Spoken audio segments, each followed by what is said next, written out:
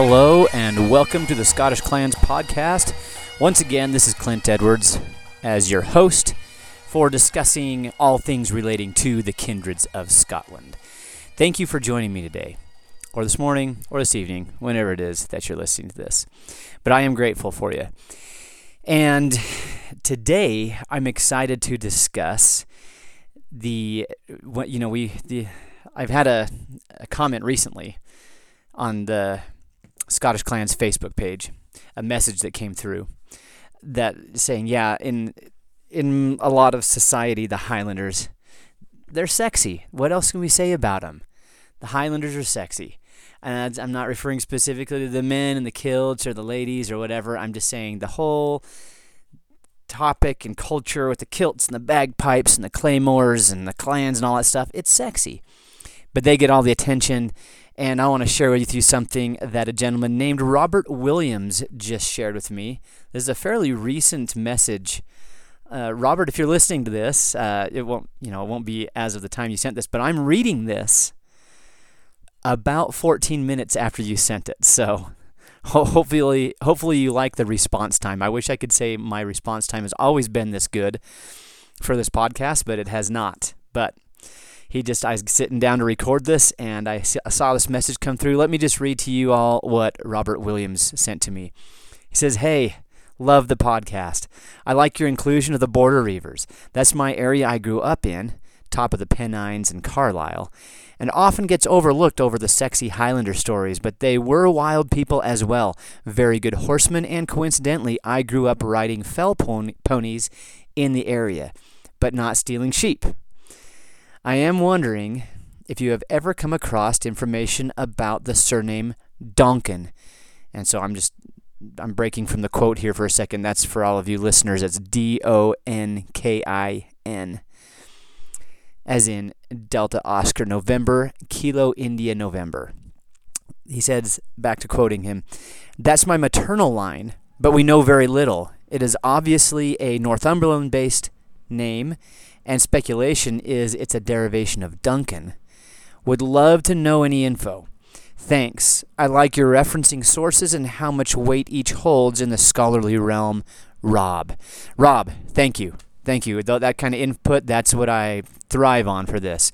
In fact, for everybody, I don't, when you tune into these episodes, what I hope you're not expecting is a comprehensive 100% scholarly breakdown of every single subject. I wish I had access to the sources and the time to make that happen, but I don't. So often what happens is I get started on a subject that's interesting to me, and I do a little research, and enough to fill up an episode on information that I can share with you. And really how I want you to look at this is a conversation starter. Look, here's a guy that likes the same topic that you're interested in, and we can talk about it together. And if you look at it like this, it'll be not disappointing, and maybe even surprise you with some sources, like when I'm able to grab a hold of some scholarly sources. That last episode about the MacLeods, we were able to get a hold of some good scholarly stuff from Enius McKennick. So, Rob, let's get back to Rob here. Rob, yes, the Border Reivers were wild. Look, ladies and gentlemen, the Border Reivers, the Highlanders have nothing on the Border Reivers when it comes to just straight up awesome stories. The Border Reivers seem to be every bit as rough of an environment, and I'm not trying to glorify violence when I say that, but it does make for really interesting history.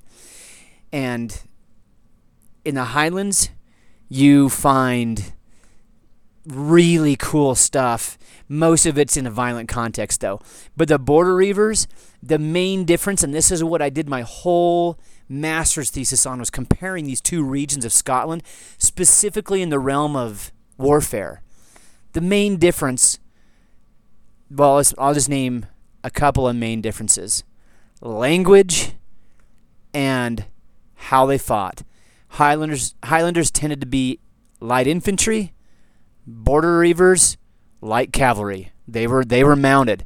And as much as I love the Highlanders, and that's the Highland culture is what got me sucked in to this topic, this part of history, as I was learning about my McFarlane ancestors, and they were Highlanders in every sense of the word. And I don't know how you would measure how Highland you were or not.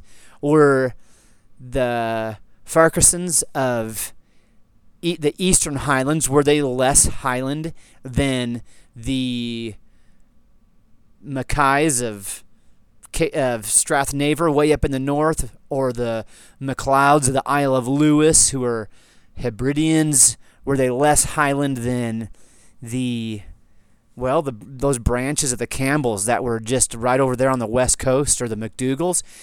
What do you use to measure that by? I don't know, but the McFarlanes were Highland. They were Gaelic speaking. That's even pretty well attested, specifically to that clan. I could go deeper into that, but check back on my episode about the McFarlanes and the McGregor alliance. Do you measure it by how high the peaks are in that area? You have the Trossach mountains that are there around the northern end of Loch Lomond that were part of their territory. They have a couple of Munros in their territory, which are over 3,000 feet, which is kind of funny because where I'm recording this podcast in my basement right now is over a mile high. It's just interesting. But I'm not trying to take away. When you're there, and it's all relative, where you're starting off, what you're looking up at. They're mountains. I'm not trying to say they're not. Anyway, and that's where my interest started off, was Highland. I digressed a little bit there. But I got to learning about border reivers. Look, border reivers were all of that. They just spoke a different language, and they were mounted on horses. They had feuds. They were bold, courageous. They had a lot of the same values as far as valor and combat. I mean, I don't know. Different cultures for sure. The Celtic, the Gaelic culture of the Highlands, which has a lot of cultural continuity with the Irish culture. But so that was different. I don't know. You just can't. The border reivers were something else, and it is very exciting history to study, and I've really enjoyed getting into that. So thanks, Rob, for that comment there. As far as the name Duncan, I'm going. My mind's going down before you even mentioned that speculation is it's a derivation of Duncan. My mind was, when you just first said the name Duncan, I was automatically thinking that's got to be just a different way of pronouncing Duncan. And so. And it's not crazy that name would end up down on the borders, even though Duncan is a Gaelic name. We see it all over places, not just in the Gaeltacht. So anyway, there's a thought on that, but I don't have a lot better information on that. I would be thinking, how far back can you trace your mom's line?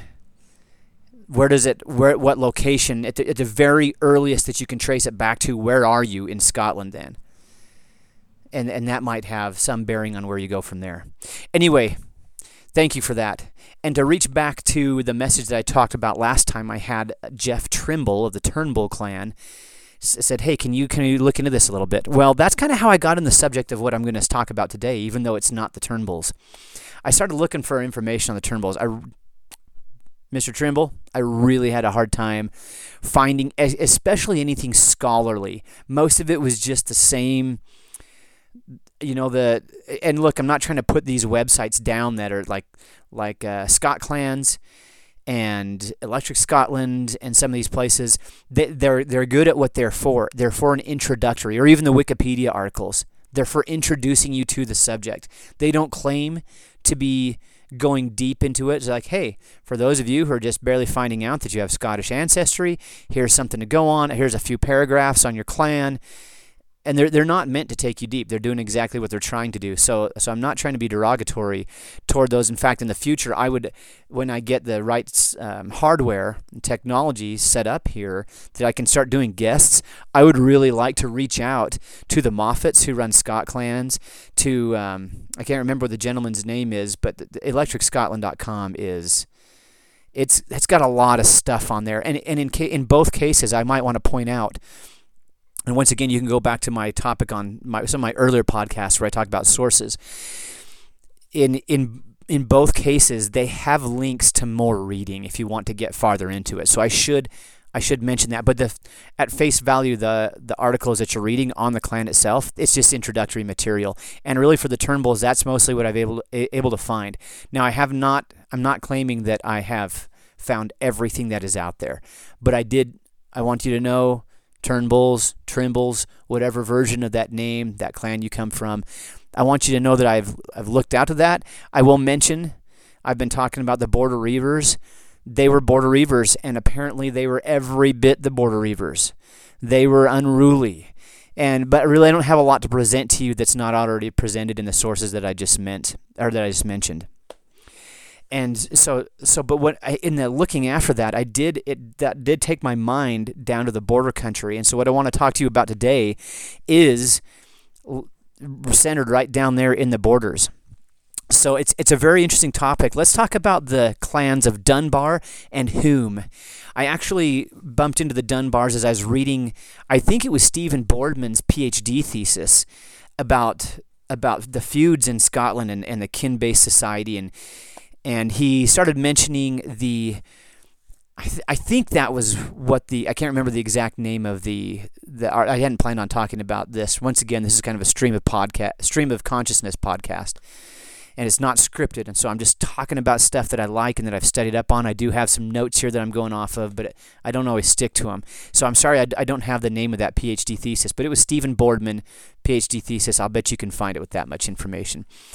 And sometimes if I find this stuff on open source, I really don't feel bad about posting links to it on the Facebook page, and I need to be better about that. I need to start really loading some links up on there because I do have access to a lot of cool stuff, but sometimes, like in the case of Vinus McKinnick, he actually sent me some emails and stuff to help me out with some of his things that he's published, and where he was hooking me up and doing me a favor. Sometimes I would feel bad if I don't know, sometimes that stuff's copyrighted and like I can't remember who some of the stuff is, but some of the universities make you pay.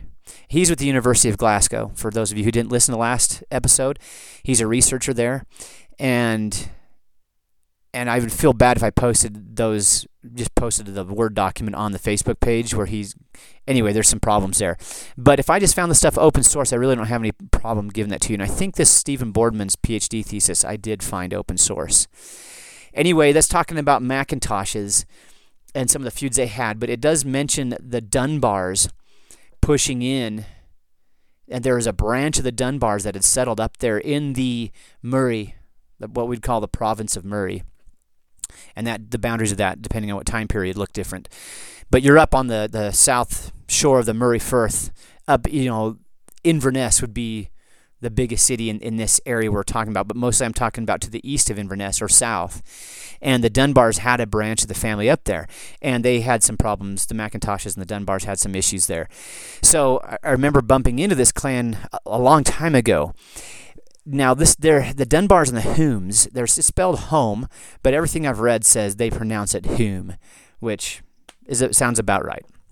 Anyway, both of these clans, they're closely related clans. And when I say closely, I'm not talking like the people today, if you got a Dunbar here and a Hume here, that they're like, no, we're like third, fourth cousins. I'm not talking about that, but they branch off of the same line, okay? And what I really want to talk to you about, I think it's a very fascinating person in history. They're both descended from a guy named Gospatrick. Gospatrick is a former Earl of Northumberland, or Northumbria, and he eventually had to flee England, and he settles in Scotland. I'm going to go into this a little more detail here in a second. He settles in Scotland, and he's given the earldom of Dunbar. Now, why is this Gospatrick so interesting? Well, first of all, let's just start with his name. His name is Cumbrian.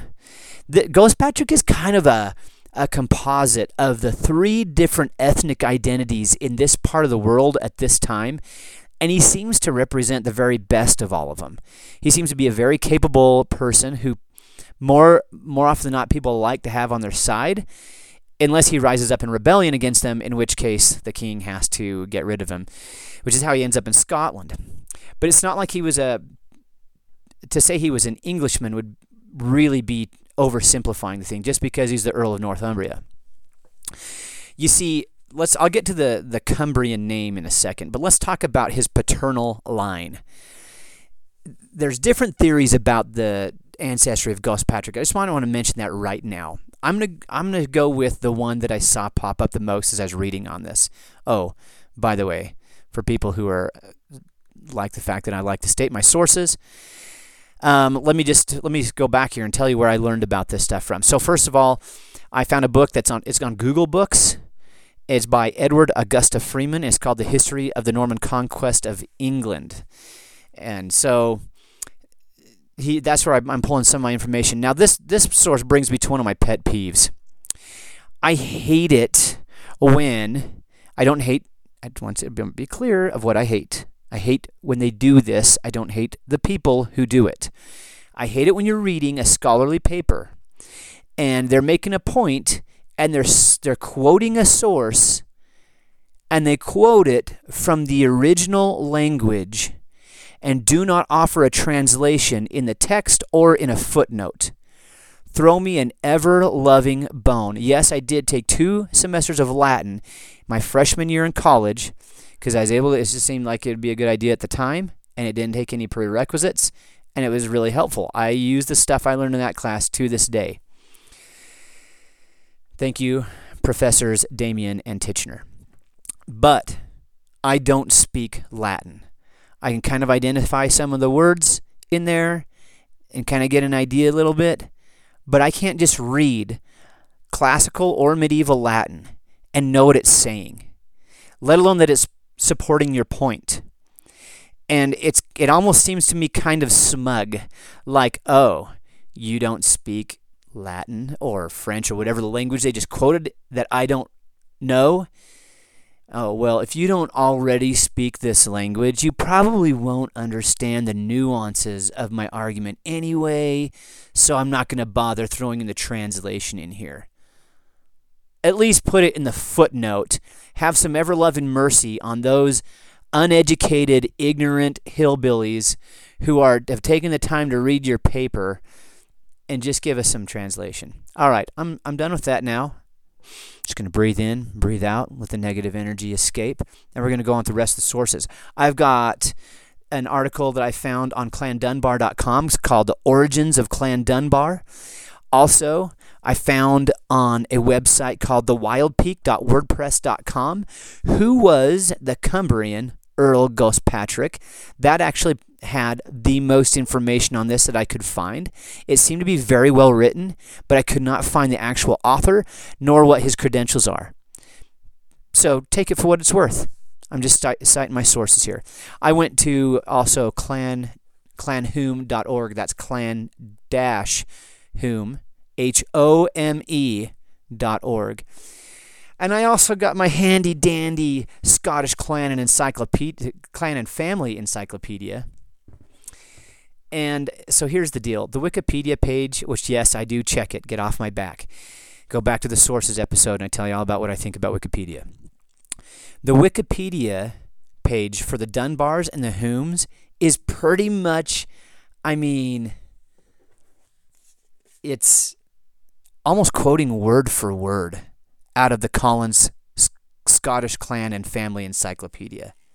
And there's like a couple of spots where they're not, but just go ahead and check out the articles yourself on Wikipedia for Clan Dunbar and Clan Hume, and look at the footnotes. They do cite sources, but holy cow, it is almost taken word for word right out of this book. So there you go. And that's one reason I felt like I had to buy the book, because it's so frequently quoted. And if you're familiar with this source, maybe have your own opinion on it, you can go back to my sources episode, which I've already mentioned like 3 or 4 times in this particular episode. Go back there and I'll tell you what I think about that particular book. But it's useful. I've got some problems with it, but not a I don't know. Go back and check out the sources and episode, and I'll tell you all about it. All right. let's get back to Gospatrick now. There's some of my sources. All right.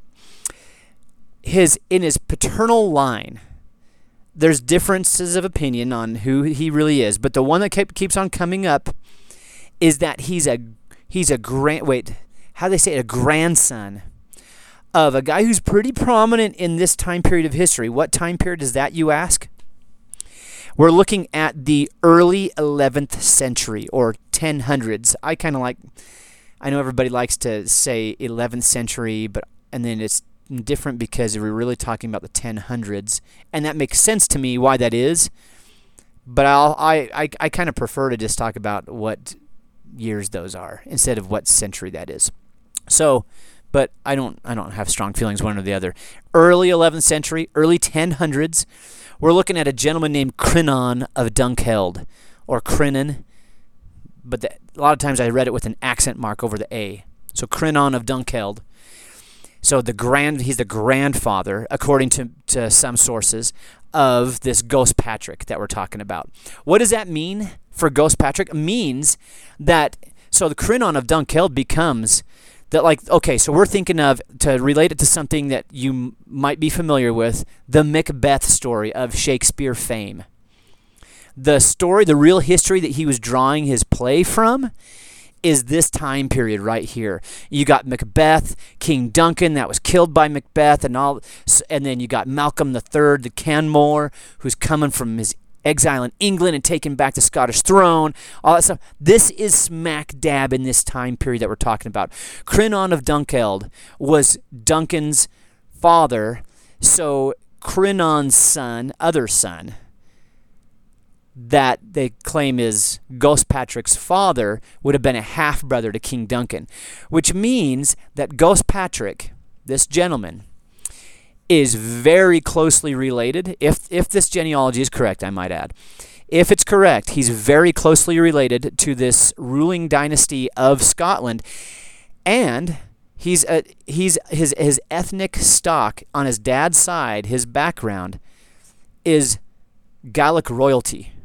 Okay, the very highest echelons of Scottish society. And if you read the works of David Brune, who is a well-known professor and writes during this time period in the formation of the Scottish nation in its very early stages, this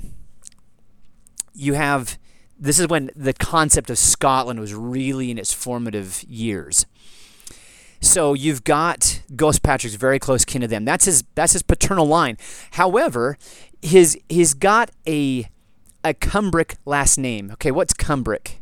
Well, Cumbric, so if you go back in time, farther before than what we're talking about, okay? Well, okay, let's go way back. Before the Romans, before the Anglo-Saxons, according to kind of the mainstream theory here. Now, I've read some of Stephen Oppenheimer's stuff that says that Germanic languages may have been spoken in what's now England before Romans were even there. Then that the Anglo-Saxon people, Angles and the Saxons, Frisians, Jutes, were not the first people to bring Germanic languages post-Roman era. Okay, I'm aware of some of those theories. I'm just going to stick with mainstream theory. So, what's now England, Scotland, and Wales was covered with people who spoke a P-Celtic language. All right, so let's fast forward. P-Celtic is the same as a Brythonic language. You break the Celtic language family into two sides of the family. You got Q-Celtic. That's your Goidelic. That was represented today by Gaelic in Scotland, Irish or Gaelic in Ireland, and Manx in the Isle of Man. That's your Q-Celtic side. So whenever those languages, so you got those, before I get to that, you have the P-Celtic side, which is represented today by Welsh, Cornish, and Breton. And the theory goes here that a distinguishing feature between these two languages is that when in the Q-Celtic languages, in the Goidelic languages, when you have a K sound, which would be a hard C or a K sound, in the P-Celtic languages, you'd see that they'd pronounce it with a P sound. Like, I just probably I don't have a really expensive microphone, and me making the P sound deliberately and strongly like that into it may have just, you can tell how expensive my equipment is. All right, so the example of this language difference would be, let's look at Malcolm Canmore, because he's part of our story today. Can means the head, right? Can or can. So in the Q Celtic languages, you have a ken. In Welsh, you see the word pen. And both of them are used to mean your actual head, or they use them for terrain features as well. So you have all those Celtic place names that say pen, like Penrith, and then you have the Q Celtic languages, and you have place names that start with Ken, like Kintyre, Kintyre. So that's like a headland, a part that sticks off, like your head sticks off your body. Anyway, so there's the two different languages. So Cumbric, you have this old version of, well, I'll just say this. Cumbric would have been closely related to Old Welsh. It's just spoken farther north. And I don't know what all the distinguishing features about Cumbric were that made it different from what became Welsh, but they're very closely related. That's this part of, that was Cumbria, or Cumberland in England right now. That language would have been spoken throughout southern Scotland and a lot of northern England. And I'm not, this is kind of way out the scope of this episode to start breaking down that division and everything. But Gospatrick's name, I guess what I'm wanting you to know, is a Celtic name. So he comes from this Gallic royal heritage on his father's side, yet, and Gallic being Q Celtic, yet his name is a P Celtic Brythonic name. And so here's the deal. This is significant. What there's a kingdom in this part of the world that's called the Kingdom of Strathclyde. And the people were called the Strathclyde Britons. After the Vikings under Ivar completely, well, they laid siege to Dumbarton. They used to be the Britons of Clyde Rock, and until the Vikings came. And they held out for a little while, but they did not succeed ultimately. And the Vikings destroyed that headquarters of this group of people. It moves farther east, and now they're called the Britons of Strathclyde instead of that particular location. This whole strath of the River Clyde and the Clyde Firth. They're the people of this, but their kingdom, that's the northernmost part of this kingdom. There's a rock north of Loch Lomond called Clachnam and the Rock of the Britons. They think that may have been a marker, a territorial marker. That's how far north this kingdom stretched. And it went south, clear into northwest England, what's now the Lake District, which is one of the coolest looking parts of England, especially if you like mountains and lakes. Very scenic area. Not that I've been there, just looked at it on pictures, but it's very pretty. And so it stretched down in this part. And the part of, well, I should say this Kingdom of Strathclyde, the Scots had actually overtaken this. It was during the time of Gospatrick, is in the control of the King of Scots. And now if Gospatrick was so close of kin to this royal family here, that might have helped him gain territory in this Kingdom of Strathclyde. So where he's coming from a Gallic heritage, he's making his base of operations in a part of the area that's actually Cumbric speaking. Now, by this time, there have been some Anglian inroads, because before Scotland gained control of this, before the Strathclyde Britons had broken away, it was actually part of the Kingdom of Northumbria, when Northumbria was a kingdom and not just an earldom. And eventually, they, at some point in time, it's kind of obscure when, they actually get their own freedom. And so you have this sovereign Kingdom of Strathclyde. And then later, during the time period we're talking about, it's taken over by Scotland. I hope I just haven't lost everybody. But I've been trying to lay out this, because if I just jump in and start using terms to tell you who Gospatrick is without giving you a little bit of background, I feel like that would be worse. You know, like this guy is just talking to us like he's doing the same thing that they're doing when they start quoting Latin without giving you an interpretation. He's just smug. Okay, so I'm trying not to do that. Give you a little background. So this part of northwest England, part of the Kingdom of Strathclyde, who has their own sovereign, but he's not totally sovereign because he still is subservient to the King of the Scots. which is how you get a guy from that royal family with territory in this Cumbrian-speaking area. And in fact, he was known as, before he becomes the Earl of Northumbria, he was the Lord of Allerdale. Allerdale is a big area to the southwest of Carlisle. So that's, and this area was still, even though you had, from back in the day when it was part of Northumbria, you had Angles. You also, another presence in this area, I might add, is Scandinavian settlement. Vikings were operational in this area. And keep in mind, we're on the back end, on the tail end of the Viking Age, but we're still in it. So you have all those cultural influences going on here, but there would have still been a local population who was Cumbric speaking. And I read up a little bit on this. Yes, this area would still have had Cumbric speakers, and I wonder if that's how he gets a Cumbric name. Gospatrick means, it's the same as you see with when you see the Gill part, like Gillespie or Gilchrist, servant of Christ. Gillespie, servant of Espic, or there's different ways you can pronounce that, and I'm not perfect on that. But that's the same thing going on. But instead of Gilla in Gaelic, in this Cumbric language and in Welsh, it was Gwos or Gwas, something like that, turned into Ghost. So we have Gospatrick, the servant or devotee of Patrick. I don't know if it's, I'm assuming it's referring to Saint Patrick, as Saint Patrick was originally a Briton from the island of Britain, Briton, from the island of Britain, Britain, during the Roman days, who was taken captive by raiders from Ireland and taken back and lived there for a long time. And anyway, I don't know all the connections, but he's the servant or follower of Patrick, and it's not a family name, especially if he comes from where I just said. He may have had some kind of devotion to St. Patrick, or maybe it was a place thing where he grew up. I don't know. But anyway, so he's coming out of Cumbria. He's a Lord of Allerdale. Here's the deal. So we've got a Gallic bloodline, a Cumbric cultural environment that he's coming out of, and then on top of that, his mother's side, on that side, he's descended from the kings, later Earls of Northumbria.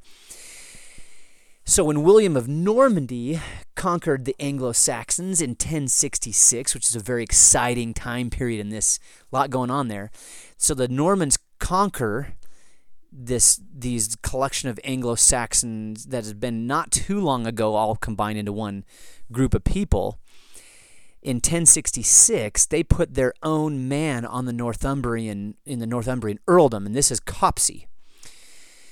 A man named Copsey, that's his name. He was only 5 weeks into his earldom when he was slain by a gentleman named, I don't know how gentlemanly he was, but his name's Osulf, Osulf, who in turn was shortly thereafter killed by outlaws. And so you've got a vacancy there. Look, just like Gospatrick is not that far removed, he's like very close kin to the Gaelic kings of Scotland, or what's becoming Scotland. He's also, through his mom's line, very closely related to these Earls of Northumbria. And I saw some different things on here, but one of the theories is he paid William the Conqueror, William of Normandy, King William, he paid him to put him in that position there, which he had a pretty valid claim to by blood anyway. And William takes him up on it. So now he becomes the Earl of Northumbria. So this guy's a fascinating guy.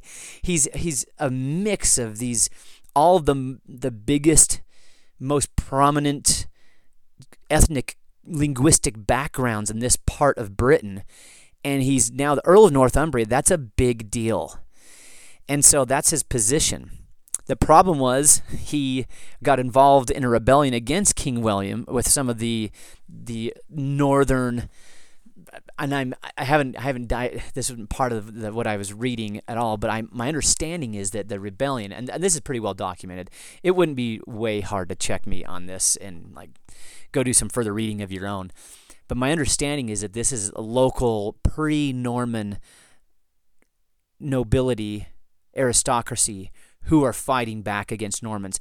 Gospatrick joins in with them. The Normans, as history plays out, they're the winners here. And so what do you do with this Earl of Northumbria, who you allowed for that position? Well, he's got to go. So Gospatrick flees to Scotland, where he has not very distant kin on the throne. And so at this time period, the person who's on the throne now is Malcolm Canmore, Malcolm III, who gives him the Earldom of Dunbar. And he needs a strong guy in the southeast, because guess what's on the other side guess what's to the south of this earldom? It's Norman-controlled England. So we've got Gospatrick now as the Earl of Dunbar. Okay, so let's say that how that relates to our clans that we mentioned at the very beginning. Is Gospatrick as the Earl of Dunbar, he begets this line of earls who are the Earls of Dunbar, and this is where you get the name. So Dunbar is similar to other names in that it was the name is, first of all, it's a place name. So the earldom wasn't named after Gospatrick, obviously. There's a place, and the earldom is headquartered in that place of Dunbar. There's a town there. There was a castle there that they operated out of. And this is where the surname Dunbar comes from. It's an earldom that starts off as a title and eventually moves into a surname. So in that way, it would be similar to the Ross kindred, right? You had the earldom of Ross, and that changes hands, but eventually you have a kindred who are calling themselves after the earldom which their family was holding, and eventually the earldom of Ross passes out of this kindred into other hands. Eventually anyway, that's a different story. I don't want to get too off on a tangent. But so that's where you got this kindred named Ross who actually don't hold the earldom of Ross anymore, but they're still named for that earldom. That's similar with the Sutherland clan. The Sutherlands, it's the Gordons who end up being the Earls of Sutherland, but you still have a group of people prior to this who have taken their surname from the earldom, and even though there's somebody else, another clan, the Gordons, a younger branch of the Gordons, who and still owe allegiance to the Huntley main branch, as in a similar way as the Campbells of Loudon or the Campbells of Cawdor or the Campbells of Craignish would owe their allegiance to Campbell of Argyll. These Gordons who marry into and obtain the earldom of Sutherland, they're still owe their allegiance to Huntley, the Earl of Huntley, who is the senior line and the head of the kindred.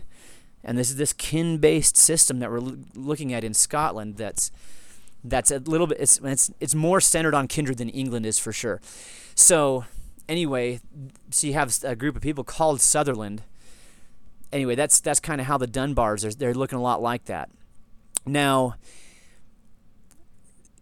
eventually the Dunbars would follow that same pattern in losing the earldom, but you're left with a kindred who, even though they're not in control of the earldom anymore, they still have the surname of Dunbar.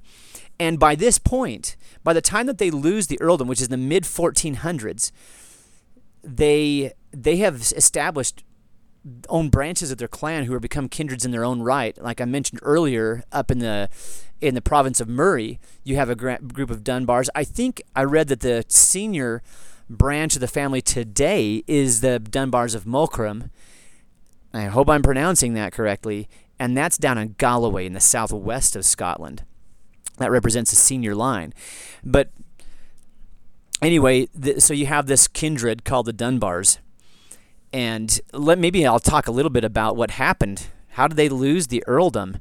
Well, they're becoming... So this Gospatrick sires many very capable sons, grandsons. The line, the people that come from him did really, really well. And so well, in fact.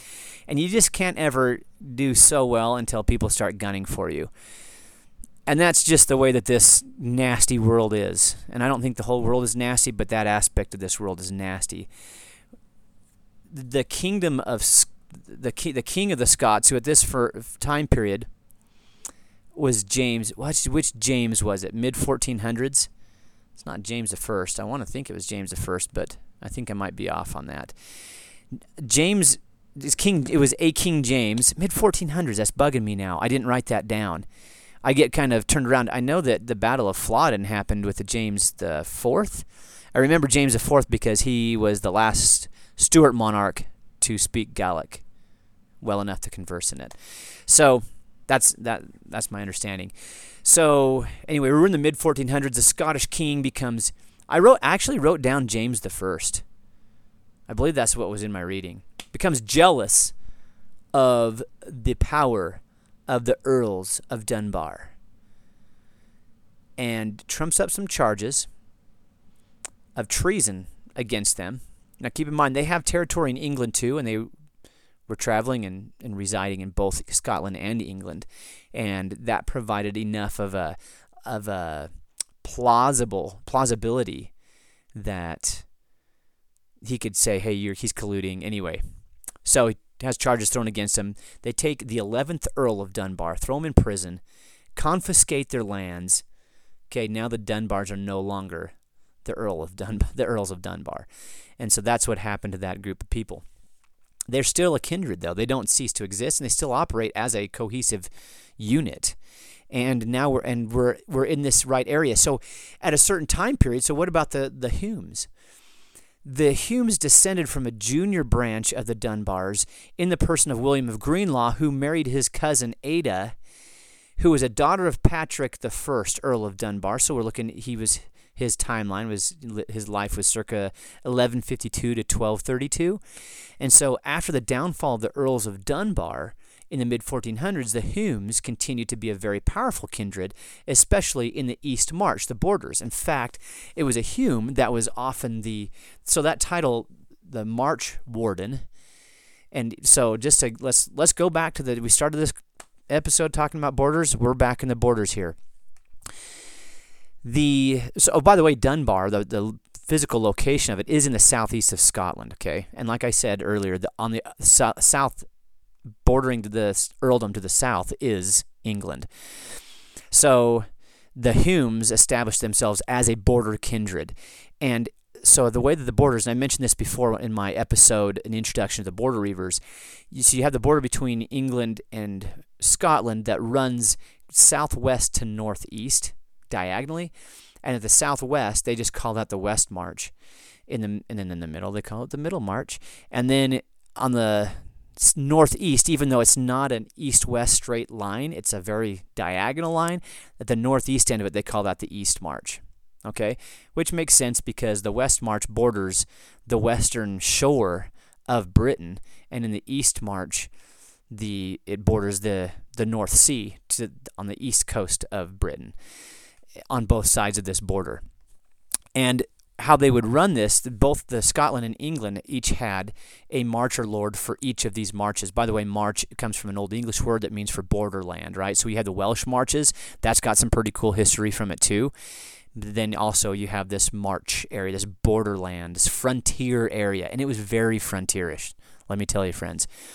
So each both England and Scotland, Scotland has a West March and England has a West March, and the person that was in charge of that area was called the Warden. So the Humes, now going over the East March, the Scottish East March, not the English, the Scottish, the Humes had that position for a long time. They were a very powerful kindred in the southeast of Scotland. And so, like I said, they branch off of a junior line of the Dunbars. So the Humes really, I mean, I don't know if I want to say if they would like it if I said they are Dunbars, but that's where they come from. That's the stock that they branch out of is Dunbars. So you have these very two closely related kindreds. And the Humes, now the Humes were operational in Scotland on a national level, just like the Dunbars were, but they also had, and what I didn't get to get into, which I did do some looking on this, and it was really hard, I got to go back to some of the sources I used on my master's thesis, and I think I could find this stuff, because you have contemporary records on the border of raids that happened, and they would even talk about how many head of cattle they took, and horses and sheep, and in the report on this, they would mention the kindreds who were involved. I remember the Kerrs who were involved there. I did an episode on them a little bit ago.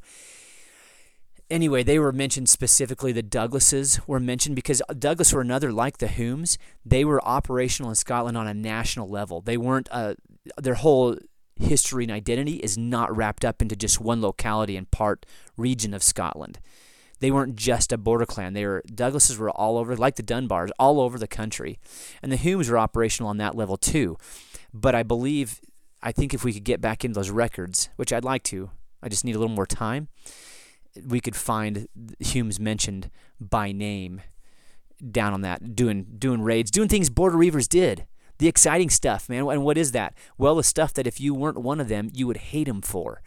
So yeah, it's pretty romantic. We're going to go on a nighttime raid into enemy territory, and but what are we going to do there?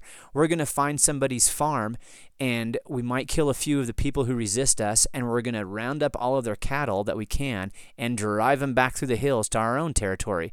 And when they try to pursue us on a hot trod, the hot trod was what you do if somebody just stole your stuff. You'd send the call out. People were legally obligated to respond to your call. We're going to get up a posse. This all kind of, the more I start talking about this, it kind of sounds a Western if you're thinking about this in a U.S. type of term. If somebody does stuff and where higher levels of law are almost non-existent, you got to do what you got to do. Anyway, the hot trod. People were legally obligated to join up. They form a posse. They'd go chase the people who just stole their stuff, and maybe they'd get it back, or maybe the guys are sending all the livestock with some of their party while they branched off a bunch of them to hide and ambush people who were following them. Anyway, it's pretty exciting history. I thrive on this stuff. I really find it very fascinating, but I also kind of want to include, if I was the farmer who just had maybe my 17-year-old son thought I'd be bold and run out and oppose him, and they just put an arrow in him or a spear, and my whole livelihood, like all the stuff that I've got, they were just carried off. I don't think I'd look at it as, oh, these guys are so daring and dashing and bold. They're dirtbags. But I'm not saying that as Clint Edwards in 2019, because the other thing is I don't judge people based off my own values right now. See, the people who went on that expedition, first of all, the situation, I can't pick out one scenario because there's a whole bunch of them. Do we know that maybe those cattle were originally theirs? Because the feuding and the raiding went both ways, my friends. And I just don't know all the stuff that you want to know to make a judgment call on people's character. So, and that was also part of their culture back in. Like, you did that, same as in the Highlands that we were mentioning before. This is one of the way an up and coming future head of the kindred is going to prove himself. We're going to go on a raid. Like I said, the main difference is the orders and the responses were carried out in Scots on the border and in Gaelic in the Highlands. And on the border they were riding horses, in the Highlands they weren't. And it's part of the culture. Like, these are the values. And if you're raised up thinking the best thing that you could possibly do is lead your buddies on an expedition into the English, who we hate anyway, could you think of reasons to hate the English if you're a border Scot? Probably. So we're going to go down and we're going to take everything that they've got, because guess what? The last time the English forces came through here, we lost everything. I don't know. It's going back and forth, but I'll tell you this much. It is exciting history, and it does make for good stories. So that's where I'm telling you that because that's where the Humes are coming out of. They were a border clan. Very powerful clan.